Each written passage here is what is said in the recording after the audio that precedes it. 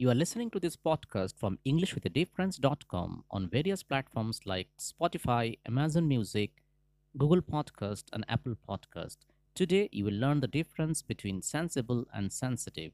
There are different layers of meaning of the words sensible and sensitive. So, we shall explore those different layers of meanings in today's podcast. So, let's get started.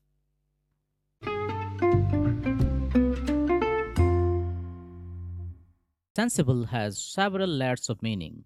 To begin with the first meaning, which is regarding people and their behavior, sensible means being able to make a good judgments based on reason and experience rather than emotion. That is, sensible means practical. For example, she is a sensible sort of a person.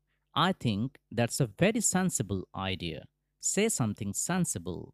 I think the sensible thing would be to take a taxi home.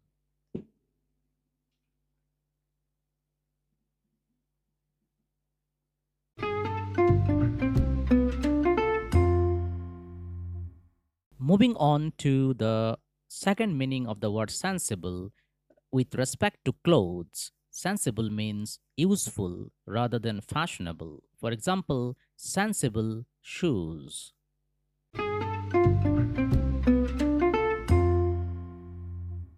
When it comes to formal or literary meaning, sensible means aware of something. For example, I am sensible of the fact that mathematics is not a popular subject.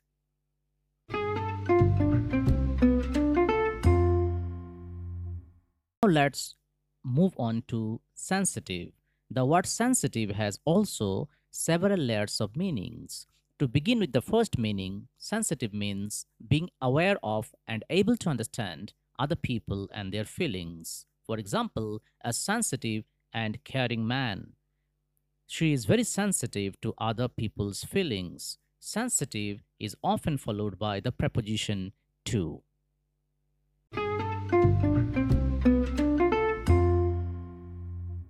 Moving on to the second meaning, sensitive means being able to understand art, music, and literature and to express yourself through them.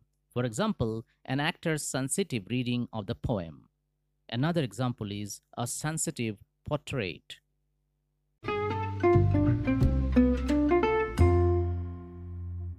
Moving on to the third meaning of the word sensitive.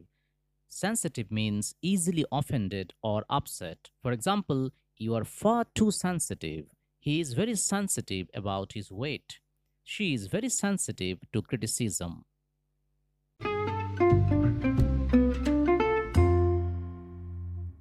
Let us now move on to the fourth meaning of the word sensitive, which means reacting quickly or more than usual to something.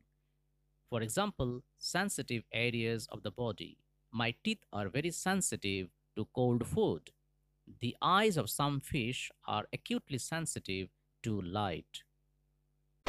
So, dear listeners, to wrap it up, sensible means being able to make good judgments based on reason and experience rather than emotion. And sensitive means being aware of and able to understand other people and their feelings. You can listen time and again to remember the other layers of meanings of these two words, sensible and sensitive. That's what I have for you today.